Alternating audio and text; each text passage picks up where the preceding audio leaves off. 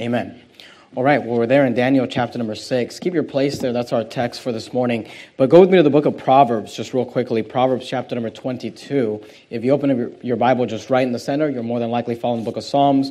And right after the book of Psalms, you have the book of Proverbs. Proverbs chapter number 22. And we are going through a series. We're now, I think this is our 7th week on a series on the subject of stewarding life. And of course, the word stewardship means to manage, and we're talking about the management of life, the stewardship of life. God has given us resources that He desires to manage for His kingdom. And the first couple of weeks, we kind of just talked about stewardship and an overview of stewardship. We looked at the parable of the unjust steward, but the last several weeks, we've been very practical in different areas of life that we should be stewarding. We talked about the stewardship of time, the stewardship of health, the stewardship of relationships. And last week, we talked about the stewardship of our finances. This week, I want to speak to you on the subject of stewarding our testimony. Stewarding our testimony. And the truth of the matter is, you've got a testimony and I've got a testimony. And our testimonies need to be, they are a resource that we need to manage for the glory of God. And we read there in Daniel chapter 6, and we learn about Daniel and his good testimony. And we're going to learn from Daniel how to steward our testimonies properly. Usually when you go to Daniel 6, you deal with the lion's den. We're actually not going to deal with that part of the chapter. We're going to deal with just a few verses before that. But before we get into that, I want to just look at some foundational verses on the subject of our testimony. Foundational verses on the subject of our testimony. If you're there in Proverbs 22, I'd like you to look down at verse number 1. Proverbs 22 and verse 1 says this: "A good name is rather to be chosen than great riches." Proverbs 22 and verse 1. "A good name is rather to be chosen than great riches, and loving favor than silver or gold." When the Bible says they're a good name, it's talking about what your name represents. When people think about your name, when your name is spoken, when your name is spoken at church, when your name is spoken at work, when your name is spoken among family members or friends, what do people think about you? Do they think there is an honorable man, there is an honorable lady, there is someone of character and of integrity? Or do they think, don't trust that guy? Or do they think that lady will stab you in the back? Or do they, what do they think when your name comes up? And here in Proverbs, we're told a good name is rather to be chosen than great riches. God says it would be better for you to have a good reputation than for you to be rich. Because a lot of people get rich by doing things that are not good, by doing things that are deceptive or illegal. And God says a good name is rather to be chosen than great riches. Keep your place there in Proverbs. We're going to come back to Proverbs later on in the sermon, so if you could put a ribbon or a bookmark or something there, I'd appreciate it so we can get back to it quickly. But go with me to the book of Ecclesiastes, just one book over. You're there in Proverbs. Go to Ecclesiastes chapter number 7 and look at verse number 1.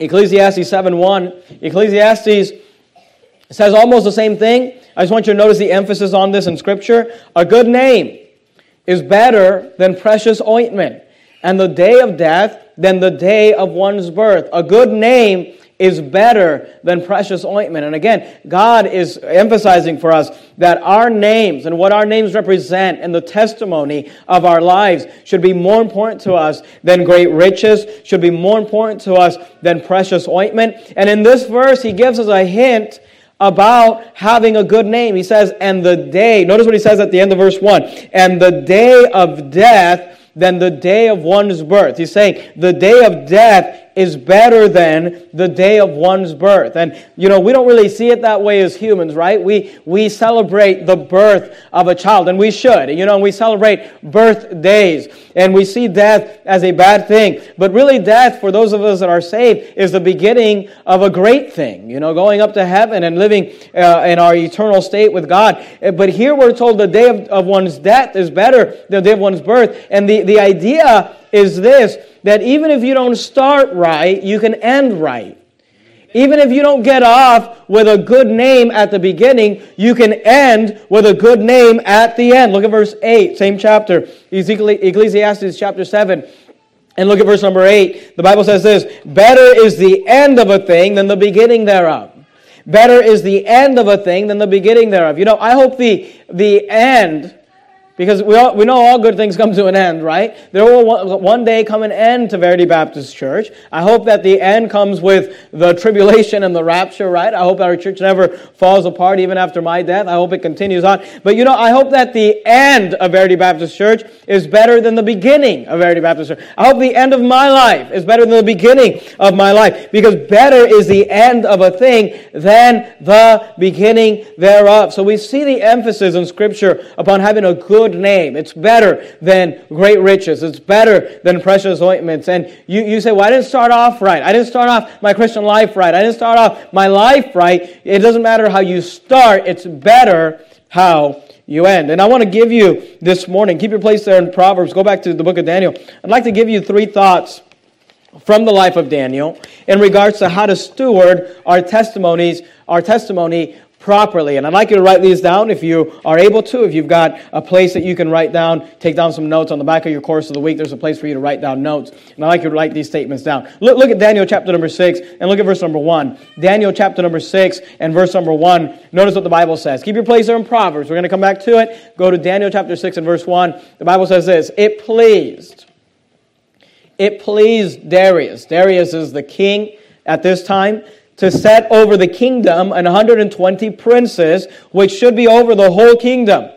And over these, talking about over the 120 that he put in charge to rule the kingdom, he said over these 3 presidents, so he's got 3 guys, he's got the whole kingdom under the authority of 120, he's got 3 guys who are running the 120, and then he says this, of whom Daniel was first. He put Daniel as the number 1 leader of the nation other than himself. He put Daniel in charge, and you got to understand that Daniel, we are coming into the end of the life of Daniel. Daniel has already lived through the reigns of Nebuchadnezzar, Belteshazzar. He's now living here in the reign of Darius. He will even live into the reign of Cyrus for a little bit. And here Daniel, as an old man, is put into this position of authority. The Bible says that the princes might give account unto them, and the kings should have no damage. Look at verse 3. Then this Daniel was preferred above the presidents and princes. The Bible says that Daniel was preferred. Darius liked him better than the other people, than the other presidents, than the other princes. And keep in mind, these presidents and princes were good at what they did. They had been given a place of authority, and they'd given a place of promotion. But Daniel was preferred. Why? Notice what it says. Because... Notice these words, and if you don't mind writing in your Bible, you ought to underline these words in your Bible. Because an excellent spirit was in him. And the king thought to set him over the whole realm. I want you to notice that Daniel had a good testimony. Daniel had a good name. When people brought up the name of Daniel, they said, that's a good man. That's a good guy. In fact, he had such a good testimony that this king wanted to put him in authority over the entire realm, over the entire kingdom. And one of the reasons we're told here that Daniel had a good testimony was because an excellent spirit was in him. And listen to me, if you want to have, and I would hope this morning that you want to steward a good testimony for the glory of God, and that you want your name, because look, as a Christian, we represent the Lord Jesus Christ. We are ambassadors for Christ, and we represent the Lord Jesus Christ. We represent, God, and we should want to steward our testimony properly. And here's point number 1 this morning. In order to steward your testimony properly, we learn here from Daniel that his attitude was right. He had a good attitude. His attitude was a right attitude. His attitude was a good attitude. The Bible says that he had an excellent spirit was in him. And before we even get into the godliness of Daniel, let's talk about the fact that people like to be around Daniel. When people got around Daniel, they said, man, that guy is good. He has a good attitude. He has a good spirit about him. There's something about him that I like. He has an excellent spirit in him. And you know what I've noticed today is that a lot of Christians, they might be saved and they might be godly and they might be walking with God and living for God, but they just have a rotten attitude. And you can appreciate their walk with God and you can appreciate their faith in God, but a lot of times you just don't want to be around them because they just have a bad attitude about life. And look, part of your testimony is ensuring that people can say about you that there is an excellent spirit about you, that there is a good attitude, that your attitude is right. Now, let me give you just real quickly 3 thoughts in regards to how to, what characterizes a bad attitude. Keep your place there in Daniel. You've got your place in Proverbs. I know I'm telling you a lot of things to hold your place in, but go to 1 Samuel chapter 25. 1 Samuel 25. If you're able to, keep your place in 1 Samuel 25, because we're going to leave 1 Samuel and we're going to come back to it. I know I'm saying that a lot, but we're going to leave Samuel, we're going to come back to it. We're going to leave Proverbs, we're going to come back to it. We're going to leave Daniel, we're going to come back to it. If you can figure out how to do it, put up a bookmark or something there in 1 Samuel 25. But let me say this. People will consider you having a bad attitude when you are contentious. Contentious people have bad attitudes. And what are we talking about when we're talking about someone who's contentious? We're talking about someone who always wants to fight, who always wants to argue, who is always negative, who there's always something wrong. I've learned as a pastor that every decision I make will be criticized by somebody. Whatever advice I give to people, whatever I tell, someone else is going to, some people are going to think, that was the best advice you could have gave those people, and then someone else is going to be, I thought that's the worst advice that you could have gave those people. And you say, well, Pastor Bennett, how do you deal with that? Well, I always deal with it like this. Whenever I give advice or when someone asks me for a question and I give counsel, I always have people telling me, that's great, and I've got people telling me, that's bad. And, you say, well, what do I tell the people who tell me that's bad? I just tell them, okay, well, listen, ma'am, when you're the pastor of the church, then you can give whatever advice you want. But they asked me what I thought, and here's what I think. And, and here's the thing. A lot of times it's easy to give advice when you're not the one that has to deal with the counsel at the end. When you're not the one that's trying to help people get their lives put together. When you don't see, the way that the road goes in the lives of people when they make certain decisions. But listen to me, you ought to be the type of person who's not contentious, who's not always mad. You ever met somebody who's, don't raise your hand if they're sitting next to you, but you ever met somebody who's just always mad about something? They're just always angry about something. Nothing is ever good. Nothing is ever right. They always just didn't do it right. They didn't, I could have done it better. Hey, listen to me. When you live your life like that, people are not going to like you. And you say, well, why do I care if people like you? Well, you should care because it's your testimony. And I would submit to you that Daniel, who was one of the greatest men who was used of God, was a likable guy.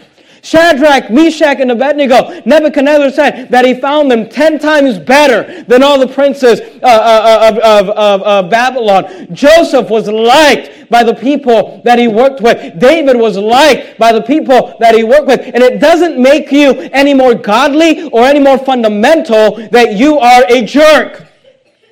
You know you can take strong stands in the faith and still be nice and polite and kind and a likable person and have an excellent spirit about you? Are you there in 1 Samuel 25? Look at verse 4. Let me give you an example of this for males, because, males can have a tendency to be, contentious. And males can have a tendency to be grouches. And again, we're not talking about standing for the things of God. We're just talking about your disposition, your temperament. Are you that guy that's always mad? Are you that guy that's always upset? 1 Samuel 25, and look at verse 4. The Bible says here we're learning as a story of David and Nabal.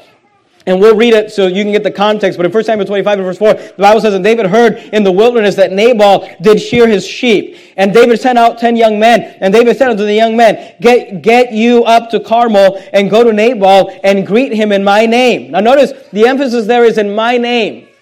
Why does David say, greet him in my name? The reason is because David was a very famous man in the nation of Israel. David was the man that killed Goliath. David had a good reputation.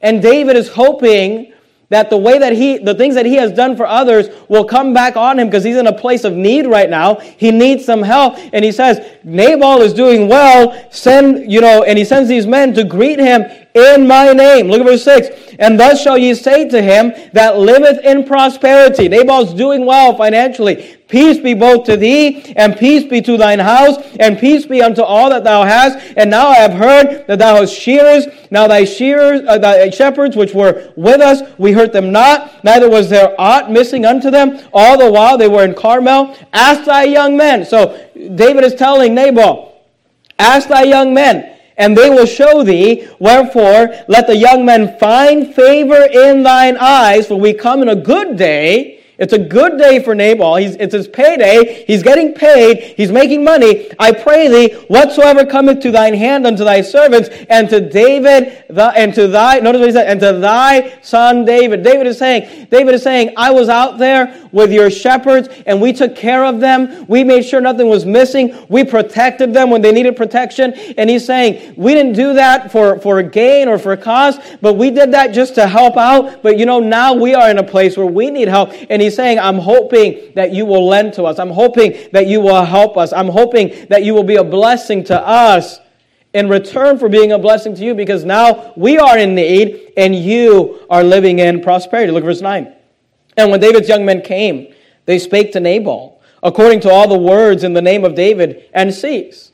And Nabal answered David's servants and said, notice how Nabal answers. He says, who is David? And you got to ask yourself this question, really? You never heard about David and Goliath? Really? You haven't heard of the greatest, warrior that your nation has? He says, who is David? And who is the son of Jesse? There be many servants nowadays that break away, every man from his own master. And it's funny because he's like, who is David? And then he says, there be many servants nowadays that break away from his master. Because at this time, David is running away from Saul because Saul's trying to kill him. And here's the question I have for Nabal is, I thought you didn't know who David was. It's funny how he's like, well, who is David? But then you seem to know everything about him. Look at verse 11. Shall I then take my bread and my water and my flesh that I have killed for my shears and give it unto men whom I know not whence they be? So David's young men turned their way and went again and came and told all those sayings. And for sake of time, we're not going to go through it. They go back and tell David this. David gets upset. He says he's going to come down and kill Nabal. And of course, David was in the flesh at that point, and that's not how he should have responded. And we know that Abigail meets David in the way, and Abigail speaks to him and calms him down. And it's a great story, and that's a great sermon for another time. But look at verse 17. I just want you to notice this. When the servants find out that David is coming down to kill, basically, Nabal and all the servants, they go to Nabal's wife. Look at verse 17. We'll just skip the story for sake of time. And this is what they said. They say, now therefore know and consider what thou wilt do. This is the servants speaking to Abigail, Nabal's wife. For evil is determined against our master and against all his household. For he is such a son of Belial that a man cannot speak to him. You know what they were saying? They were saying Nabal is just a contentious person. You can't approach him. He's always mad. He's always upset. He's always negative. He's never happy. Here he's living in prosperity. Here he's making tons of money. And he's still mad. And he's still upset. And he has this bad attitude about him. Go to 1 Corinthians chapter number 11. 1 Corinthians chapter number 11. And here's a question I have for you men in the room. I'll talk to the ladies here in a second. Here's the question I have for you men. Is that you? Because, especially we as men, we have the tendency, if we don't check it, and if we don't control it, we have a tendency to be very negative towards our wife and towards our children. In fact, you don't have to turn there, but in Ephesians chapter 6 and verse 4, the Bible says this, and ye fathers, provoke not your children to wrath, but bring them up in the nurture and admonition of the Lord. The Bible says, fathers, provoke not your children to wrath. If you're a father here this morning, I want you to listen to me very carefully. I want you to listen up. The Bible says, fathers, provoke not your children to wrath. You know what I've noticed in my own life, and I've seen it in the lives of others, is that we as fathers have a tendency to always be negative towards our children. To always act annoyed. To always act like they're a bother. To always act like they're in the way. To always be upset. And always, no matter what they're doing it wrong. They're doing it. And God specifically tells us, He says, fathers, provoke not your children to wrath. And look, in your home, Dad, don't develop the testimony where your children, if they knew that, if they were asked and they knew that there was no consequences, they were asked, what do you think about Dad? I hope the testimony that you're leaving is not, Dad's always mad. Dad's always upset. He's on a short fuse. He's always angry. He's always yelling. You know, being a contentious person is a bad testimony for a Christian to have. Are you there in 1 Corinthians 11? 1 Corinthians chapter number 11. I'm not sure if I told you to turn there. Go to 1 Corinthians. You got Matthew, Mark, Luke, John, Acts, Romans, 1 Corinthians. If you can keep your place in 1 Corinthians, do it, because we're going to leave it and we're going to come back to it. I know I'm saying that a lot, but 1 Corinthians 11. We're looking at a lot of verses this morning. 1 Corinthians 11. Look at verse number 16. Notice what Paul said. 1 Corinthians 11, verse 16. Because some of you are like, well, I thought we were fundamentalists. I thought we were supposed to be contentious and angry and mad all the time, you know. 1 Corinthians 11, 16. Notice what the Bible says. But if any man, notice what Paul said, seem to be contentious, we have no such custom, neither the churches of God. Notice that Paul said, we do not have a custom. Paul said, we do not have a custom of being contentious. We do not have a custom of being argumentative. We do not have a custom of always being mad, of always being angry, of always wanting to fight. And here's what I need you to understand, and please listen to me very carefully. Many people today, they don't understand the difference between being contentious and contending. Yes, it's true. You don't have to turn there. Jude 1:3 says, Beloved, when I gave all diligence to write unto you the common salvation, it was needful for me to write unto you and to exhort you that you should earnestly contend for the faith which was once delivered unto the saints. The Bible says that we, as men of God, need to stand up and earnestly contend for the faith. And when it's about the gospel, and when it's about doctrine, and when it's about right and wrong, we ought to contend, and we ought to be willing to stand up and fight and say, this is right, and thus saith the Lord. But look, there's a difference between contending and being contentious. And when you contend, sometimes people assume you're contentious. But when you're contentious, what you are developing is a bad testimony, a bad attitude. You're there in 1 Corinthians. Go back to the book of Romans, just one book before. And let me just say this, and I hate that I have to cover all this, but I have to cover all this or else I get emails or comments or whatever. We're not talking about fighting the enemies of God. Because, you'll preach this and then someone will go, well, you said this about, these filthy sodomites, or you said this about, these people that hate God. You don't have to turn there, but Psalm 139, you go to Romans, Psalm 139, verse 21 says this, Do not I hate them, O Lord, that hate thee? And am not I grieved with those that rise up against thee? Verse 22, he says this, I hate them with a perfect hatred. I count them mine enemies. When it comes to the enemies of God, when it comes to those who hate God, no, we're not friendly towards them. No, we're not kind to them. No, I hate them with a perfect hatred. That's what David said. He said, do I not? So don't come back to me and say, well, you said all these things about a filthy sodomite. Yeah, you know what? I do hate the pedophile. I do hate the rapists. I do, and you say, well, you're just saying that the sodomites are all pedophiles. You know what? Once you go down the road of doing unnatural sins, you'll do anything.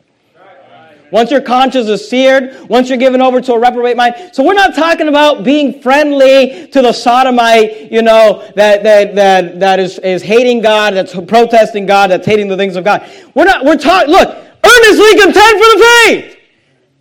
Fight for the things of God. Fight a good fight. But don't let that mentality of contending for the things of God get you so hyped up that you're just mean to your wife. And that you're just mean to your children. And you're always agitated. You're always mad. You're always upset about something. Learn to fight the battles of the Lord. And then learn to be kind when you're not fighting. Are you there in Romans chapter 12? Look at verse 18. Romans chapter 12 and verse number 18. Notice what Paul again says. Romans 12:18. If it be possible, as much as life in you. And look, it's not always possible. But he's saying, as much as life in you, live peaceably with all men. Our goal should be to try to live at peace with all men. And the context, look at verse 20, just for a little bit of the context. He says, therefore, if thine enemy hunger, he says, feed him. If he thirst, give him drink. For in so doing, thou shalt heap coals of fire on his head. Notice, he's not saying if the enemies of God. He's saying a personal enemy, if thine enemy. Someone that doesn't like you, someone that's against you. If he is hungry, feed him. He's saying, if it lieth in you, as much as lieth in you, live peaceably with all men. So we need to learn to not be contentious. Go to 2 Timothy chapter number 2. 2 Timothy chapter number 2. 2 Timothy chapter number 2. We're also, just so you know, we're going to come back to 2 Timothy. I know it's too much, but 2 Timothy 2, it's just the way this sermon worked out. 2 Timothy chapter 2. If you find all the T books, they're all clustered together. 1st, 2nd Thessalonians, 1st, 2nd Timothy, Titus. 2 Timothy chapter 2. Because you know what I've found a lot in churches like ours, and praise the Lord that it's not too bad in our church. But in churches like ours, and in our church we have some of this, and in other churches that are like our churches, because we take such a strong stand against sin and against those that hate the Lord, you know, what I've learned is that we cause a lot of people to think it's godly to be contentious. And they're always just looking for something to fight about, and always just looking for something to argue about, and always just looking for something to be upset about. 2 Timothy chapter 2 and verse 23, notice what the Bible says, "But foolish and unlearned questions avoid." You know, there are some things that we don't need to argue about. There are some things that we don't need to talk about. There are some questions that need to just be avoided. But foolish and unlearned questions avoid. You say, why? Knowing that they do gender. What does that mean? They bring forth strifes. There are some questions that are asked that the entire goal of the question is just to cause a Facebook fight. There are some questions that are asked that the entire goal of the question is just to get the church into different camps, to get the church fighting about different things. There are some foolish and unlearned questions that simply need to be avoided. Why? Because they gender strife. Look at verse 24. "And the servant of the Lord must not strive." Look, the servant of the Lord needs to be someone who's not trying to just argue with people about stupid things. We're not talking about earnestly contend for the faith. If it's something that's important, if it's something that God has told us that we must argue for and fight for in regards to the Word of God, then we do. But there are some things we fight about that we just don't need to fight about. It just doesn't really matter. I don't get this a lot anymore, but I remember I used to get this so much, you know, a couple of years ago, and I don't know if maybe it's faded out or maybe people just stopped talking to me about it. But people always wanted to argue with me about, like, well, this guy was a Mason, and that guy was a Mason, and a Mason this, and a Mason that. And I'm like, man, I didn't catch the Masons in the Bible. You know, and people go, oh, there's stuff, or whatever. Don't send me an email. I don't care. You know, well, I want to argue about the Masons and argue about this, and what do you think about that? You know, it doesn't matter. I'm sure there are secret societies and blah, blah, blah, and who cares? Just serve God. You know what I'm going to do? I'm going to go soul winning whether there are secret societies or not. And here's what I know. There's a devil. There is a power of the air that's trying to destroy this world, and whether he's using, Bill Gates or whatever, I don't know, I don't care. But I'm talking about people just want to argue about these stupid things and just cause fights. The Bible says that the servant Lord must not strive, but be gentle unto all men, apt to teach, patient. Look at verse 25, in meekness. What does it mean to be meek? It means to be gentle. In meekness, instructing those that oppose themselves. And look, we should try to be gentle with people. We should try to, and look, again, we're not talking about the enemies of the Lord. And by the way, you say, why are you guys so rough with the enemies of the Lord? With those that, the pedophile sodomites that would hurt children. You know why we're so rough with them? Because we want to be gentle to the children that we're trying to protect. That's why. And there's always two sides to a coin. Love hates. And you can't love something without hating something else. And if you're going to protect children, you're going to hate those who would want to take advantage of them. That's why. So actually, the roughness on one end is just a byproduct of the gentleness on the other hand. But the point is this, that we should not be contentious. We should not be people who want to fight and argue and be mad about everything. And I'm not happy. And I'm not happy the time. And again, we're not talking about important things. We're not talking about earnestly contending for things. We're talking about the type of coffee we serve in the break room. Well, I don't think you should serve Starbucks. I think you should serve Folgers. I don't care. I'm not even sure what we serve. People want to argue and fight about things, and they just want to be mad about something. They're always looking for something to be mad about. You know what? Here's what you need to know about yourself. People don't like you. I'm not trying to hurt your feelings. I'm just trying to help you out. People don't like you. If you're always mad and angry and contentious and contending and upset about something. And here's what I know. Daniel wasn't like that. Daniel had an excellent spirit about him. Even when Daniel said that he would not eat of the king's meat, he did it with a proper attitude. He did it with a good attitude. He went to the king and he went to those in authority. and said, and asked, could we do this? Could we not have to eat that? And he kept a good testimony about him. Those are some examples for males. Let me give you one example for a female. You go to James. You're there in 2 Timothy? Go to the book of James. 2 Timothy, Titus, Philemon, Hebrews, James. Let me give you one example for a female. Proverbs 21:9 says this: "It is better to dwell in a corner of the housetop than with a brawling woman in a wide house." Listen, ladies, you don't want to be that brawling woman. You don't want to be that woman where your husband's always wrong, where your husband's always doing something wrong, where your husband can't figure it out, where you always got to be correcting him. You say, "Well, I love him, so I'm trying to," and you talk down to him, and then you wonder why he shuts down. You wonder why he spends his whole time in the corner of a garage somewhere, in the corner of an attic somewhere. You don't want to be that woman that's just contentious and always trying to pick him apart and tell him what he did wrong. Look, if he's such a failure, what does that say about you? You're the one that picked him. You could have picked anybody, right? Because you're so awesome. You could have picked anybody, and you chose him. So, look, just don't be that woman that's always just critical and criticizing, and you didn't do that right, and you didn't do that right, and you didn't do this, and look, here, you want your husband to want to spend time with you? Be nice to him. It is better to dwell in a corner of a housetop than with a brawling woman in a wide house. How do we have an excellent spirit? Well, number one, we need to not be contentious. But let me give you a couple more things. Number two, we must not be critical people. We must not be critical people. Critical people have bad attitudes. And again, this comes back to, well, we're supposed to judge righteous judgment, and we're supposed to judge the things of the Lord. And yes, we are. And absolutely. And when it's a matter of right and wrong, and when it's a matter of thus saith the Lord, then we are to judge, and we are to judge righteously, and we are to defend the cause of Christ. But don't let that leak into you're just always criticizing somebody.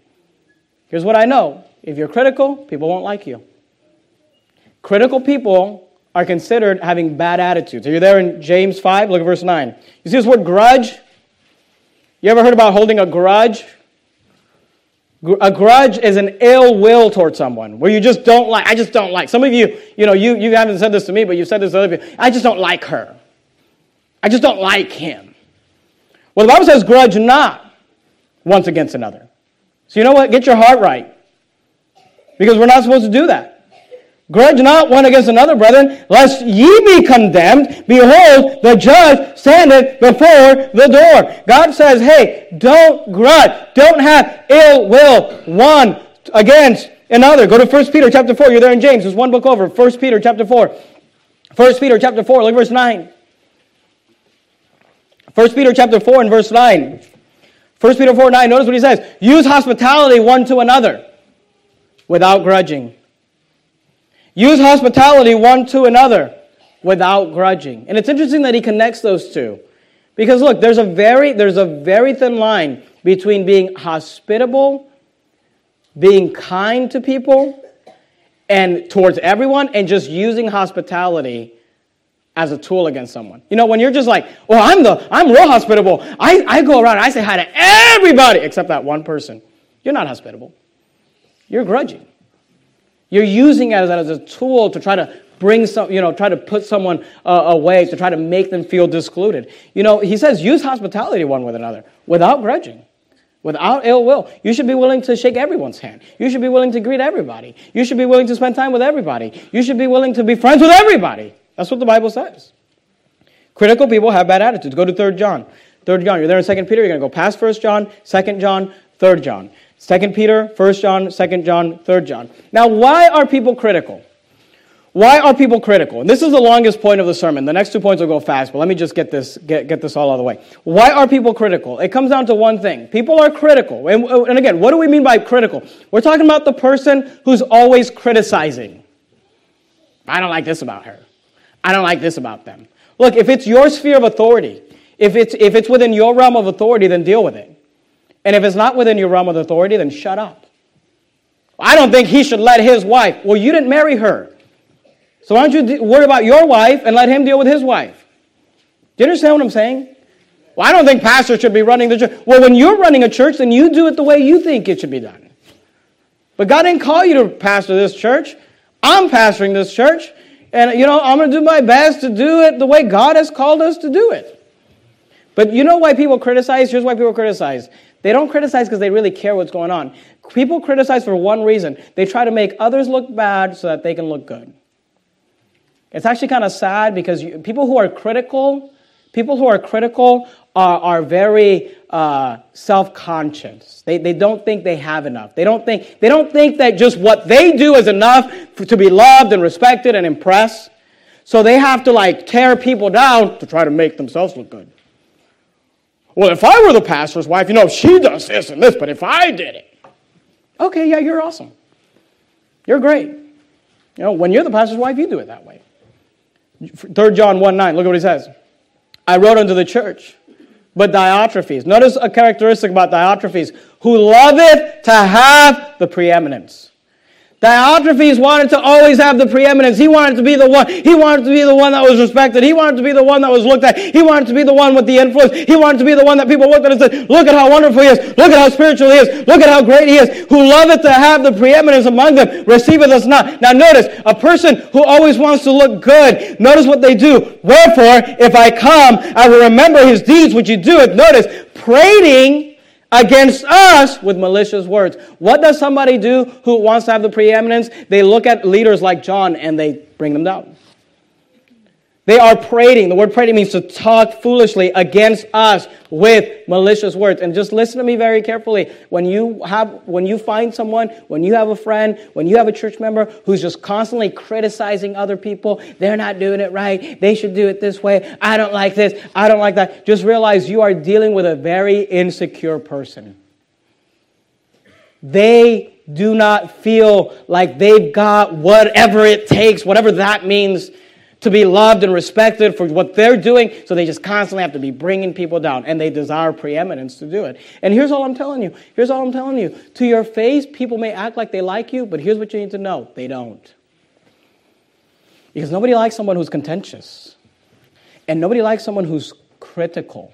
Let me give you one more. Go to Numbers chapter number 11. Numbers chapter number 11. Go to, in the Old Testament, you got Genesis, Exodus, Leviticus, Numbers. Numbers chapter number 11. Numbers chapter number 11. Look at verse 1. I'm trying to talk to you about how to have a good attitude. Look, if you are contentious, you have a bad attitude. People don't like it, and it's a bad testimony. If you are critical, people don't like it, and it's a bad testimony to our Lord Jesus Christ. One more. Complaining. Complaining people have bad attitudes. Complaining people are a bad testimony. Let me explain something to you. Nobody likes a complainer. Oh, well, people don't say anything to me. Yeah, but they're thinking it. Numbers 11 and verse 1. Notice what the Bible says. And there's lots of verses on this. I'm just going to pick one. Numbers 11:1. And when the people complained, notice the reaction. It displeased the Lord. When the people complained, it displeased the Lord. And the Lord heard it, and his anger was kindled, and the fire of the Lord burnt among them, and consumed them that were in the uttermost part of the camp. And I'm going to just say this. If you complain a lot, people don't like you. It's a bad testimony. It's a bad testimony of the Lord Jesus Christ. And here's the sad thing about people who complain a lot is that they often don't know they complain a lot. So you really have to watch yourself. You need to listen to yourself. Some of you need to listen to the words that come out of your mouth. And here's the problem. Because contentious people, critical people, complaining people always have an underlying problem of pride-filled people. So don't listen to your words, because you listen to your words and you say, well, they're awesome. I think I'm the most awesome person on earth. Okay? Listen to your words, but imagine them coming out of somebody else's mouth. And ask yourself, do I like that? Well, I don't like it when they complain. Well, then they don't like it when you complain either. And they don't like it when you're critical either. And they don't like it when you're contentious either. And one thing we learn about Daniel, make your way back to Daniel.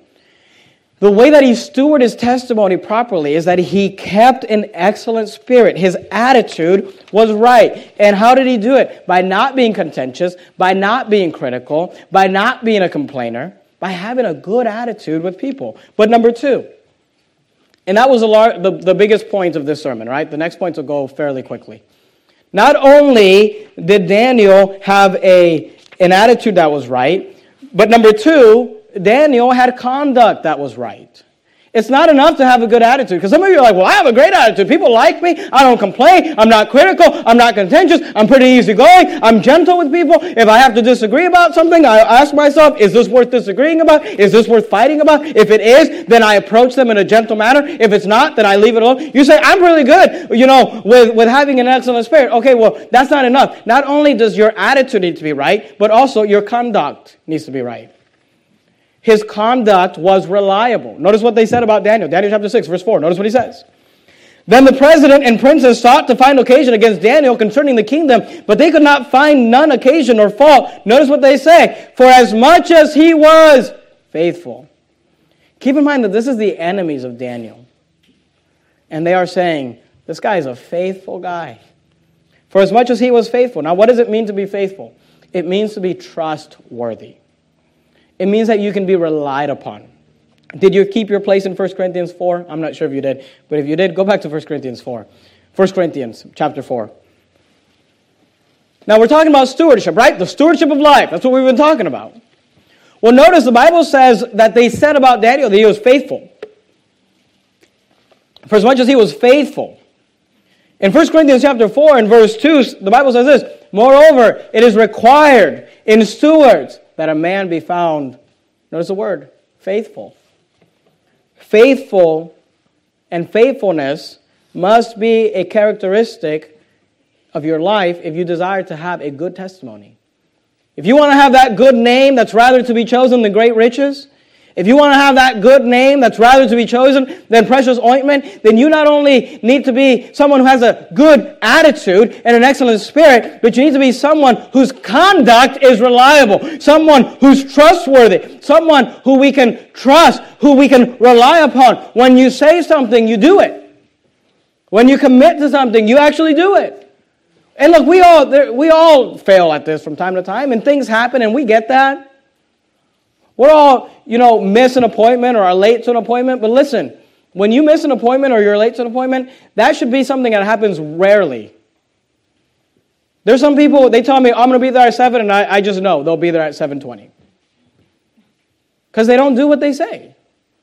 They're always like, I'm going to show up to this, and they don't show up, and it's like, yeah, I didn't really expect them to.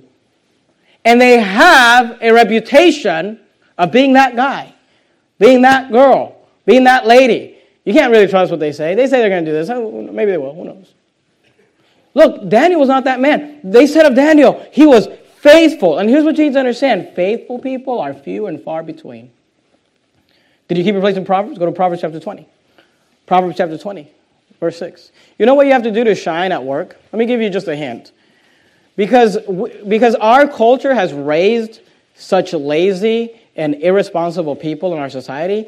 All you need to do to stand out at work is to show up early, tuck your shirt in, and work hard, and you're like the most amazing superstar they've ever had.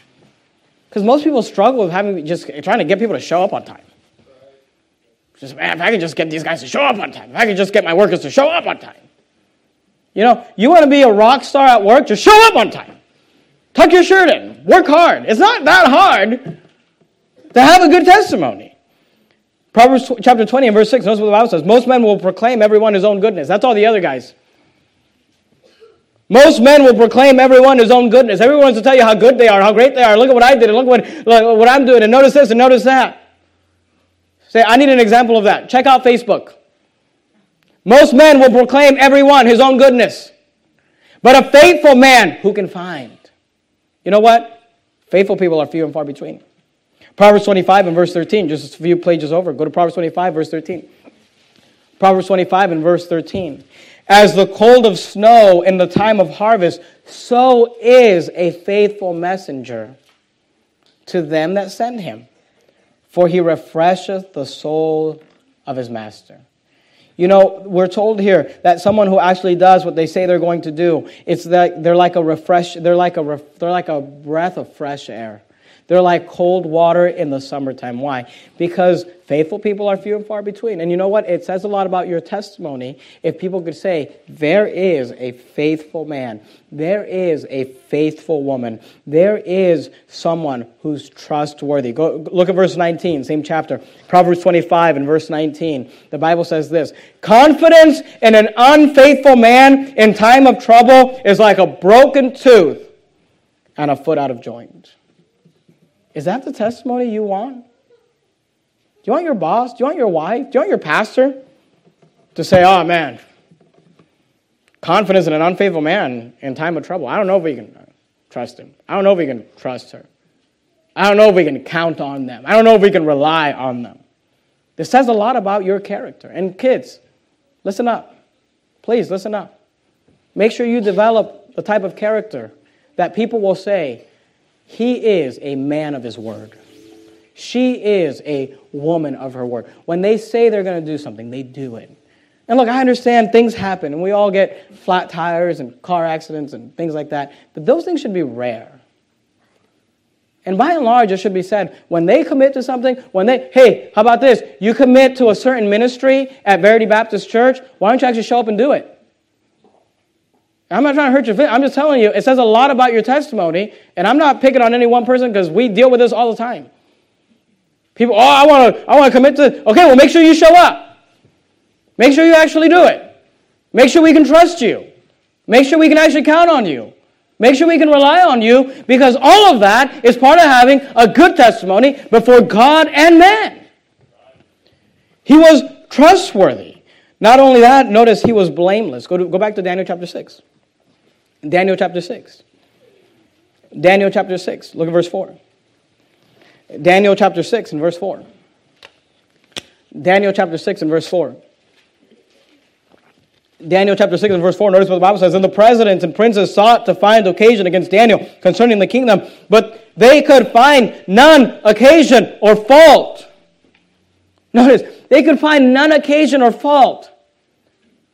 They're looking over the timesheets, trying to figure out when he was late to work, and they couldn't find it. They're looking over the timesheets, trying to see when he took an extra long lunch break. They couldn't find it. They were going over everything and trying to figure out where this guy messed up, where he did wrong, where they could throw it in his face, and they could find none occasion or fault. For as much as he was faithful, neither was there any error or fault found in him. Listen to me very carefully. When you show up to work and you announce that you're a Christian, there is a target on your back. And if you do what everybody else does, they don't care about everybody else. They're that's what you're going to expect from a Christian. Well, everybody else was late. Yeah, make sure you're not late. Because when you call yourself a Christian, you're not representing the Lord Jesus Christ. We're supposed to work as unto the Lord, not to men. Well, they don't pay me enough, and I think I deserve... No. You make sure you represent the Lord Jesus Christ properly. Go to 1 Samuel 18. Did you keep your place there? 1 Samuel. Go to 1 Samuel 18.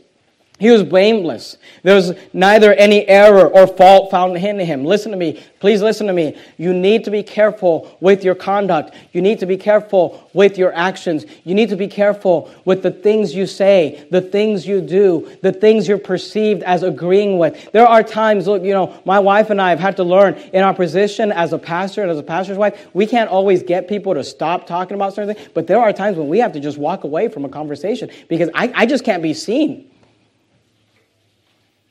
Seeming as if I'm talking about this. Do you understand that?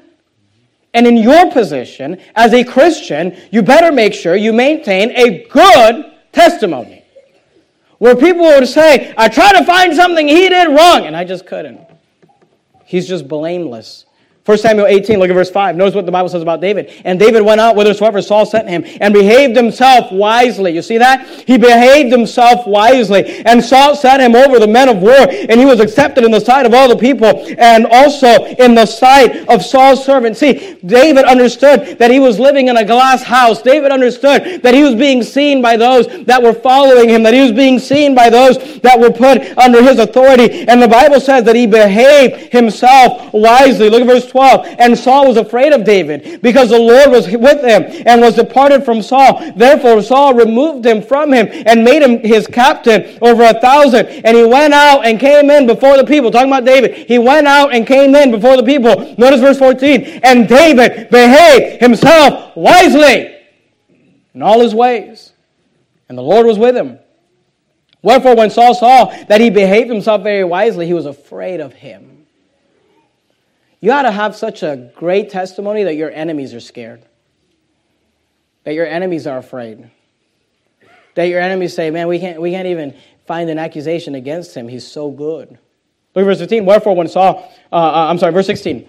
But all Israel and Judah loved David, because he went out and came in before them.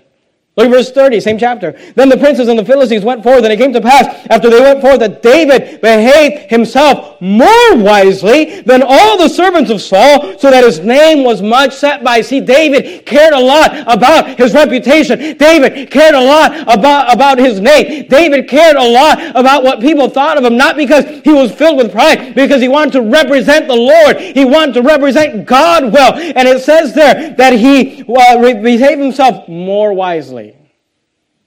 Look, you got to be better. I said this already, but they said about Daniel and his friends that they were 10 times better. Listen to me, young people. You need to be 10 times better than those worldly teenagers. We need to be 10 times better employees at our job than the world. What to God it's never said. Look, it should be said at your job, I don't like you. I don't like what you believe. I don't like what you think about the homos. I don't like your hard preaching, but I would hire someone else just like you. I don't like your stand, but you're a good worker. Your bosses should be approaching you and saying, are there any more guys at your church like that? Not that someone shows up and uses your name as a reference and they're like, oh man, if you're a Christian like that Christian, we got enough. If you're anything like that guy, no thank you.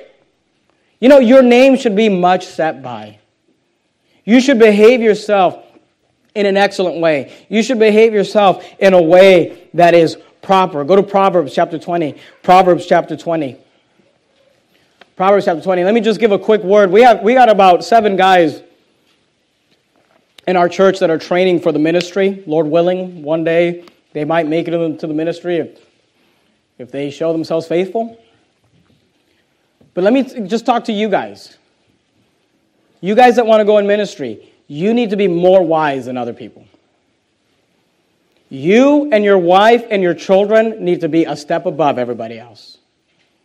Because you know what I found as a pastor? I have found that people judge me and my family way harsher than anybody else. I mean, if my children, happen to just do something bad, it's like your kids all did it, but if my kids did it, it's like the end of the world, And I'm not mad about that. That's what it is. It is what it is. It's part of being in leadership. It's part of being in that glass house. And look, the Bible even says in Proverbs chapter 20, look at verse 11, even a child is known by his doings. Even a child is known by his doings, whether his work be pure or whether it be right. And we have conversations with our own children. And you may think it's not fair and we try to do it properly. I've had conversations with my children where I've sat them down and said, listen, son, listen, honey, I know it's not fair, but you are in the family of the pastor. And I don't care what the other kids do. You can't do that. Say, well, that's not fair. You know what? Life's not fair.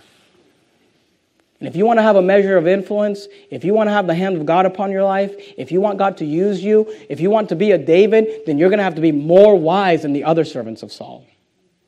That your name may be set by. That you might have a good testimony. And please listen to me. All kids mess up. All kids do things they shouldn't do. Don't come down too hard on any child, But let me say this. You parents, your job is to help steward the testimony of your children. Because even a child is known by his doings.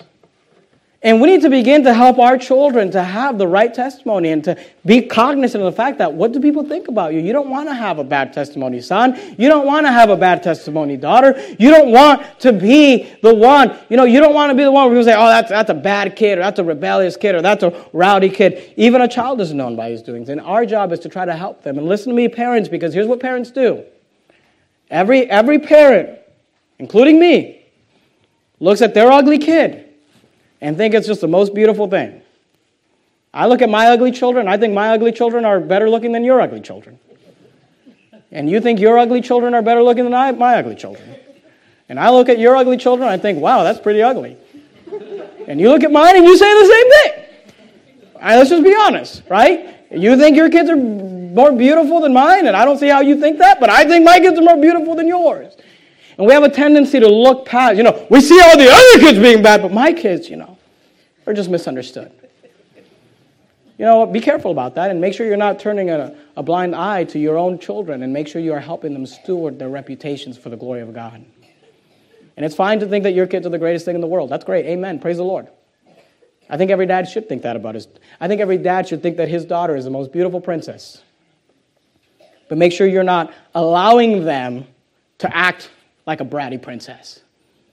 To act like a bratty prince. We need to help them steward their relationships. Go back to Daniel chapter 6. Not only was Daniel a man who was faithful, and not only was Daniel, he was trustworthy, and he was blameless. But I want you to just notice one more thing. He was a hard worker. He was a hard worker. The testimony of a Christian should be that there is a hard worker. There is someone that when they set their hands on something to do it, they do it with all their might. They're not lazy. You say, how do you know that Daniel was a hard worker? Well, Daniel chapter 6, look at verse 1.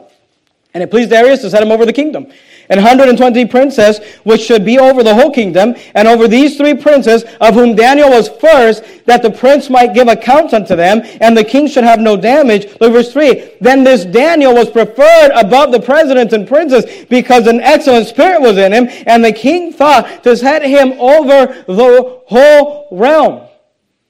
See, Daniel was promoted. You say, how does that prove that he was a hard worker? We'll go to Proverbs 22. Proverbs 22. Because Daniel was godly. I don't think Daniel was promoted because he was a suck-up or he was a flatterer. Proverbs 22 and verse 29 says this, Seest thou a man diligent in his business? Seest thou a man diligent in his business? He shall stand before kings. He shall not stand before mean men. You want a promotion at work? Work hard. You say, well, look, the world, you know how the world gets promotions? By being contentious, by being critical, by being a complainer. They get promotions by telling, well, look at what they did and highlighting all the faults in everybody else and, having the preeminence. Let that not be said of you. As a Christian, you ought to get promoted. You ought to get promoted because you're just a hard worker. Because you're someone that can be trusted. Because you're someone that can be relied upon. Because you can be counted on. Because you're blameless. And that doesn't mean you're perfect. It just means to the best of your ability, you're trying to maintain a good testimony. So we saw number 1, his attitude was right. And we saw number 2, his conduct was reliable. Number 3 this morning, and we're done. We're going to look at 3 verses and we're done, all right? Daniel chapter 6. 4 verses. We're going to look at 2 here in Daniel. Daniel chapter 6. You're like, see, we can't trust you. Okay, I'm sorry. Daniel chapter 6. Not only was his attitude right, not only was his conduct reliable, but number 3, his walk with God was real. His walk with God was real. Look at verse 5. Then said these men, we shall not find an occasion against this Daniel. Notice what they said. This is his enemies talking. Notice what they said. Except we find it against him concerning the law of his God. Don't miss that. That's quite a statement there. They said, we shall not find any occasion against Daniel. We're not going to find where he was committing adultery. We're not going to find where he was getting drunk. We're not going to find where he was doing something bad. We're not going to find where he was stealing from the king. We're not going to find where he's trying to usurp his authority. If we're going to find something against Daniel, we're going to have to find it concerning the law of his God. Isn't that interesting? Look at verse 16, same chapter. Daniel chapter 6, verse 16. Then the king commanded, and they brought Daniel, and cast him into the den of lions. Now the king spake and said unto Daniel, Thy God, whom thou servest continually, he will deliver thee. He will deliver thee. You know what they knew about Daniel? They knew this, that his walk with God was real. When they saw Daniel pray, he wasn't doing it for a show. He was doing it because he loved God.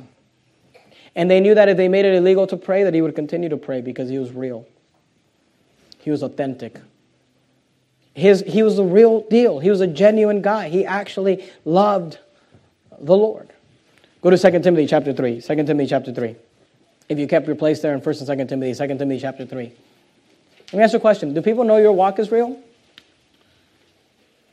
Do people say, man, there goes, you know what? I can tell you all sorts of things about Christian, but there goes a real Christian right there. You know her? She's real. It's not just a facade for her. It's not just fake for her. It's a genuine walk with God that she has. That's what they said about Daniel. They said the only way we're going to get this guy in trouble is if we make what God told him to do illegal. That's the only way we're going to get him in trouble. And that's what they did. They outlawed prayer. Daniel prayed every day. And you know what he did after they outlawed it? He prayed. And let me tell you something. Make sure that whatever you're doing for God, you'll do it whether it's legal or not. Amen. I'm the greatest soul winner ever. Well, when they outlaw soul winning, are you going to quit? Peter said we ought to obey God rather than men. Look, what we're doing for God, and I'm talking about being foolish, but what we're doing for God, make sure it's coming from a genuine heart, that it's real. 2 Timothy chapter 3 and verse 10, notice what Paul said. He said, but thou hast fully known my doctrine, and, don't miss this, notice what he says, manner of life. He says, you know everything I believe, and you know everything about me. Paul could say, I'm real.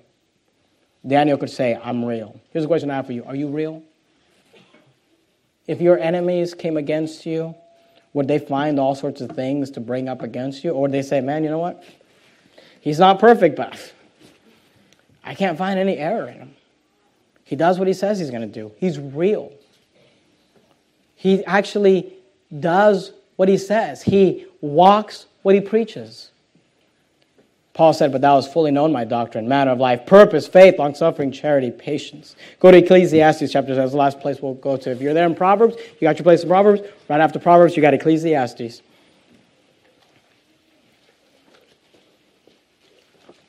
See, here's what you need to understand.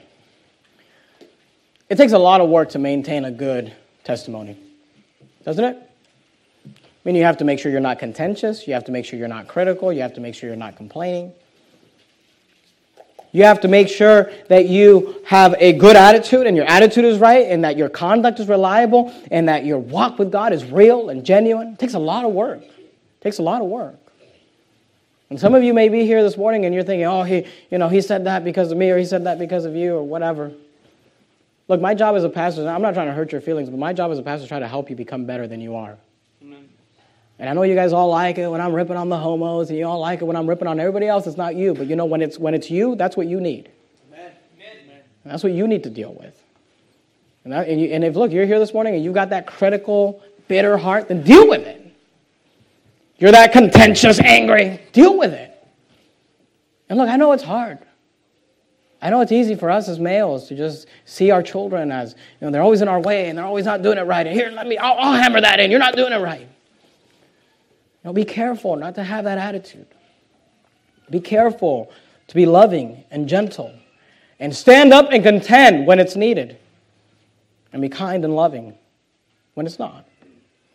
It's very hard to steward and to maintain a good testimony. But let me let you in on a little secret. It's extremely easy to destroy your testimony. Ecclesiastes chapter 10, verse 1. Look at it. It's the last place we'll look at. Ecclesiastes chapter 10, 1. Dead flies cause the ointment of the apothecary to send forth a stinking savor. The ointment of the apothecary, this was an ointment that was used for healing. It's an ointment that smelled good. It was an ointment that people would like. But you know what? Dead flies, when dead flies were allowed to be part of this ointment, it would begin to stink. Notice what he says. He uses as an illustration. So doth. He says, in the same way, a little folly, him that is in reputation for wisdom and honor. See, it's a lot of work. It's a lot of work to develop a good testimony, and it's easy to destroy it very fast. All it takes is one wrong word, one bad attitude, one wrong website, one sin. You say, well, David could have gone down in history as the man that killed Goliath. And now he goes down in history as the man that killed Goliath and had that adultery with Bathsheba. And David worked really hard on his testimony, worked really hard to maintain it. And folly destroyed it. It's really hard to maintain. It's really hard to build up. It's really hard to steward a good testimony. It's really easy to destroy it. So don't let a little sin, don't let a little folly, don't let just a few dead flies destroy him that is in reputation for wisdom and honor. What does that mean? That means they have a good testimony. You say, I didn't even know I had a testimony. Well, I hope you know you've got a testimony. You represent the Lord Jesus Christ everywhere you go. In this building, at your job, at home, with your family, in the neighborhood. You represent the Lord Jesus Christ. And look, if people want to accuse you of being contentious and angry, let them do it when you're fighting the battles of the Lord. But make sure they're not doing it because you're mistreating your wife. And let me tell you something. You guys, and you ladies too, how you treat your spouse in public says a lot about you. If there's one thing that my wife and I are constantly looking for is how people treat their spouse. Because here's what I know. If you treat them like that in front of me, I can only imagine how you treat them behind closed doors. People are usually on their best behavior when they're with the pastor and the pastor's wife. And I'm just thinking, if she says that about him to us, I can only imagine how she talks to him at home. If he treats her like that in front of us, I can only imagine how he treats her at home. Steward your testimony. Steward your testimony. It's a lot of work. But you could be a Daniel.